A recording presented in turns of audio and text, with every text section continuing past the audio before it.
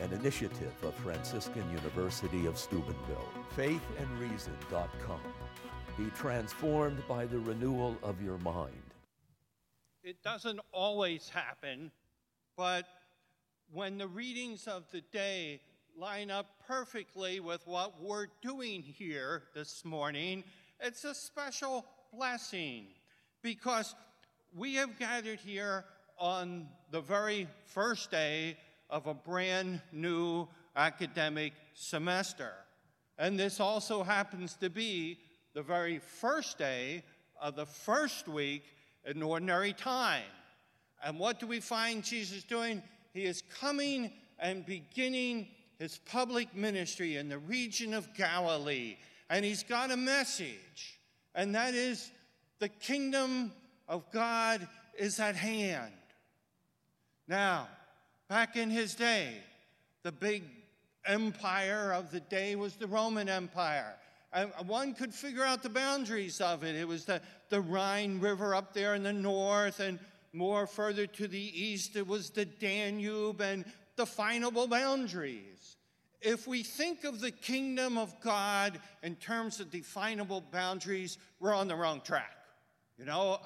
Otherwise we would just go to Expedia, find out where the kingdom of God is located, buy some tickets, fly there, and say, now I'm living in the kingdom of God.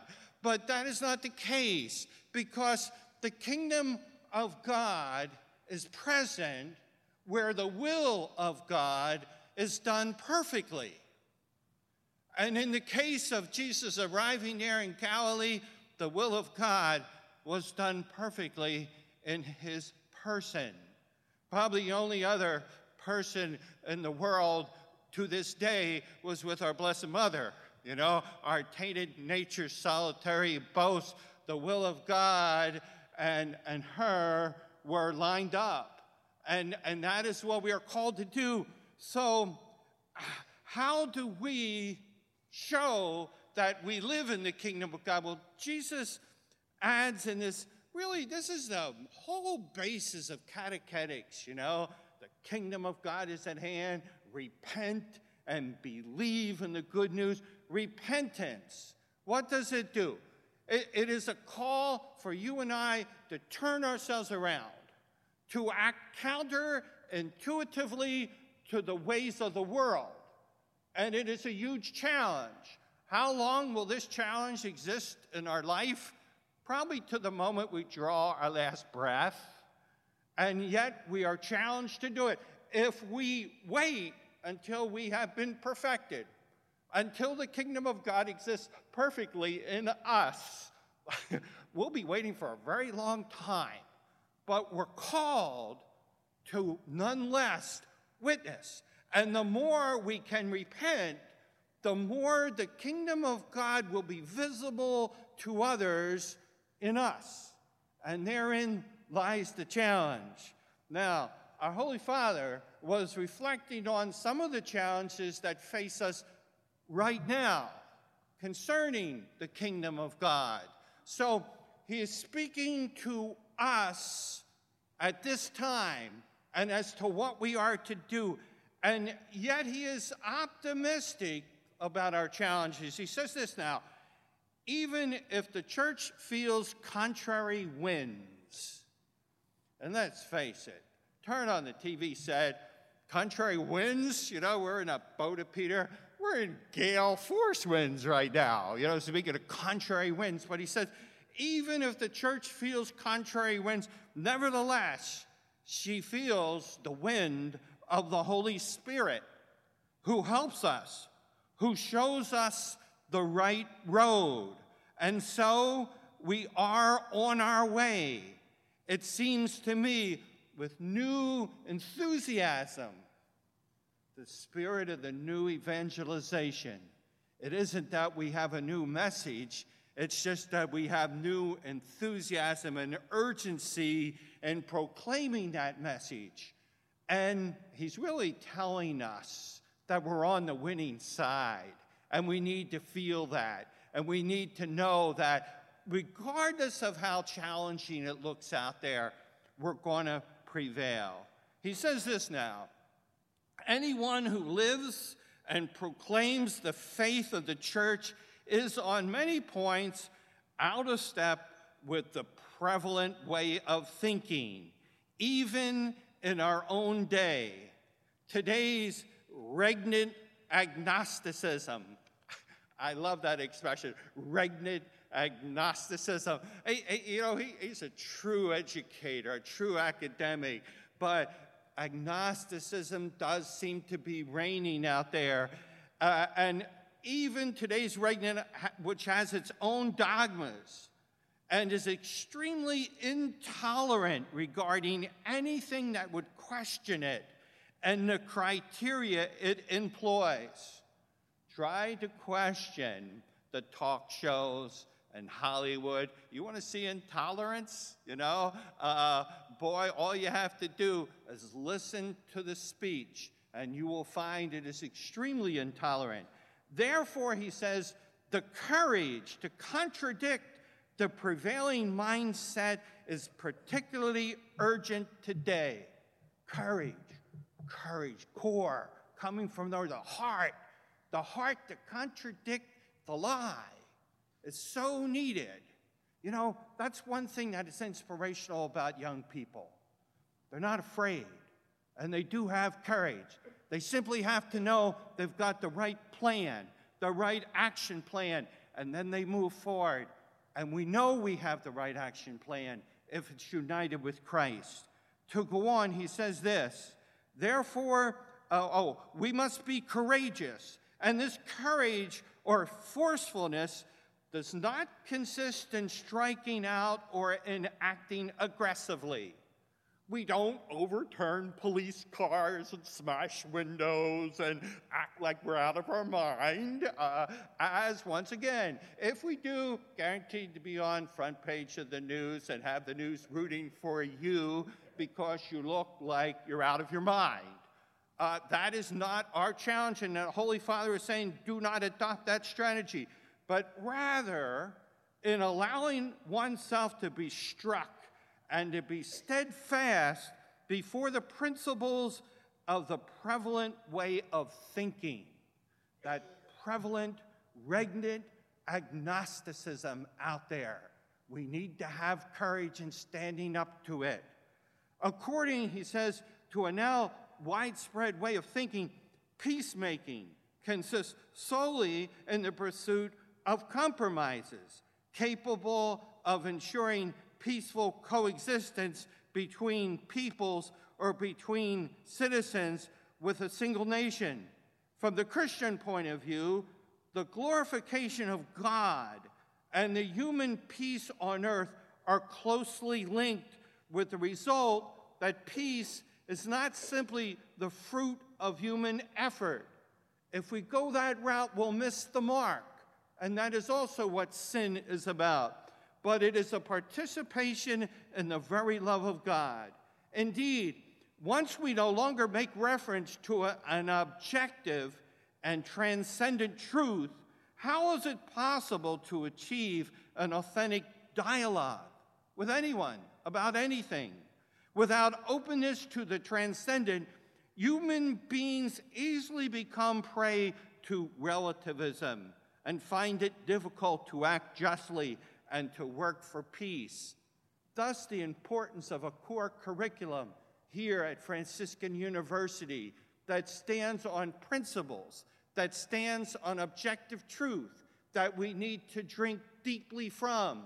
And this is what this semester gives us the opportunity to do.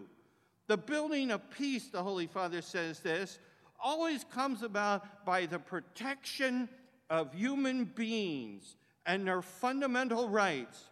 Foremost among these is the respect for human life at every stage. Where is it being attacked?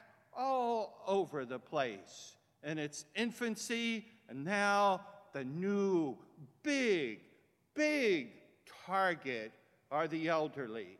And they're going to go after them. And they're going to say they are useless. And therefore, they have no value to our civil.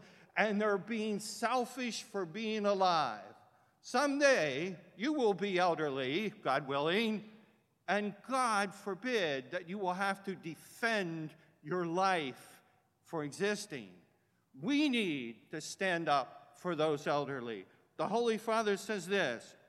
He called for a prohibition of euthanasia, understood as the intentional killing by act or omission of a dependent human being.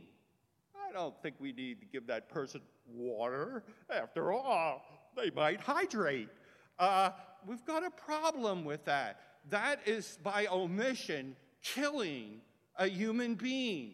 And that is what we must stand up to, and that is what is on the line right now. He says this, I must note with dismay that in various countries, even those of Christian tradition, efforts are being made to introduce or expand legislation which decriminalizes abortion, which is gravely contrary to the moral law. You know, next week, people from all over the country will gather in Washington, D.C. They will gather there because they will be standing up to witness to the sanctity of human life that begins at conception. Now, a baby in the womb is not able to do much witnessing. The baby is fulfilling God's plan by being there. But we need to do God's will and stand up and try to protect them by insisting. You know, a nation that does not do the will of God is a nation that is on the wrong track. And it is the will of God that all human life made in the image and likeness of God be considered sacred. Sadly, the Holy Father says, especially in the West, one frequently encounters ambiguities about the meaning of human rights and their corresponding duties. Rights are often confused with exaggerated manifestations of the autonomy of the individual who becomes absorbed only in seeking to satisfy his or her own needs. It's all about me, man, you know? It's all about me and my rights, and I want to do whatever I want to, and if you're interfering with me because you're competing with my medical care, therefore, please die and get out of the way because it's all about me, then we've got a problem with our society and our culture. And what is called for is courage and steadfastness. Now, speaking to you and I, he says this, it is urgent to train leaders who will one day guide national and international public institutions. Jesus, today in this gospel, called his very first apostles to become part of his team to proclaim that message that the kingdom of heaven was at hand. He called fishermen, ordinary people, and he said that they would be fishers of men.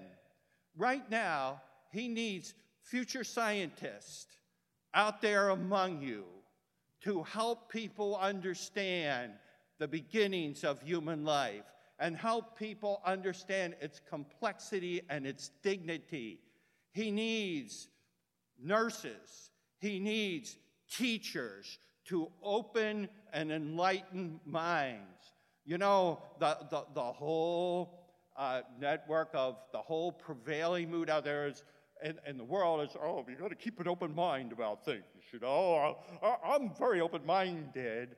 Well, where do we close that mind? We need to close it, Chesterton said, on something that is solid. Somebody walking around with an open mind all the time, he said, is like somebody walking around with an open mouth all the time. The purpose, he said, of an open mouth is to close it on a piece of good food, you know? The purpose of an open mind is when we come to a truth, the way, the truth, and the life is then to close it and not be part of a sea of moral relativism. You know, Part of Jesus' message today was to believe. Believe in that good news. Chesterton said, and by the way, you new students, you're going to hear from him occasionally, in a homily, maybe, When a man stops believing in God, he doesn't then believe in nothing. He believes in anything. Anything coming down the pike, anything you see on the latest talk show, anything when the media gets its talking points and share the same ones, and suddenly they imply if you don't think the way we think, you're out of touch and you no longer belong, and they try to marginalize you. Well, their way of thinking doesn't belong to the way the world was created. And that kind of thinking leads to the destruction of the world. And that's why we need an environmentalism of the human being. We need to promote the environment in which a human person can flourish. And a human person starts flourishing in a family.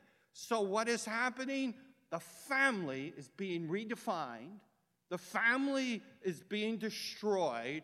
And the human being is rendered more and more isolated and pushed into a world of moral relativism.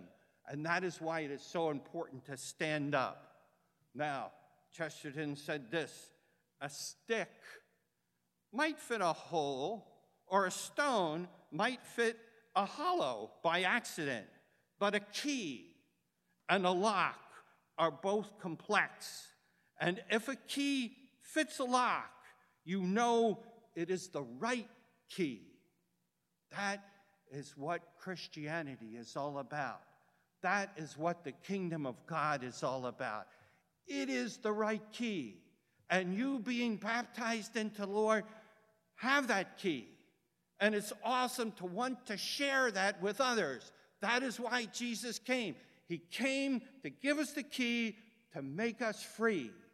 And everywhere we face a world that wants to control us, that wants to enslave us, and we need to stand up and fight that world. Well, the best way to prepare is the way you're doing right now. Hit the ground running. With every single course you have, drink deeply from it. With every single major, and we've got tons of majors, they're all meant to do what? Contribute to the common good.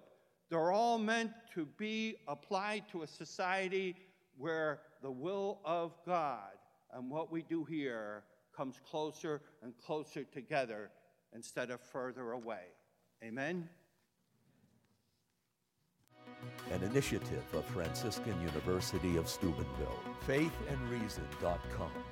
Be transformed by the renewal of your mind.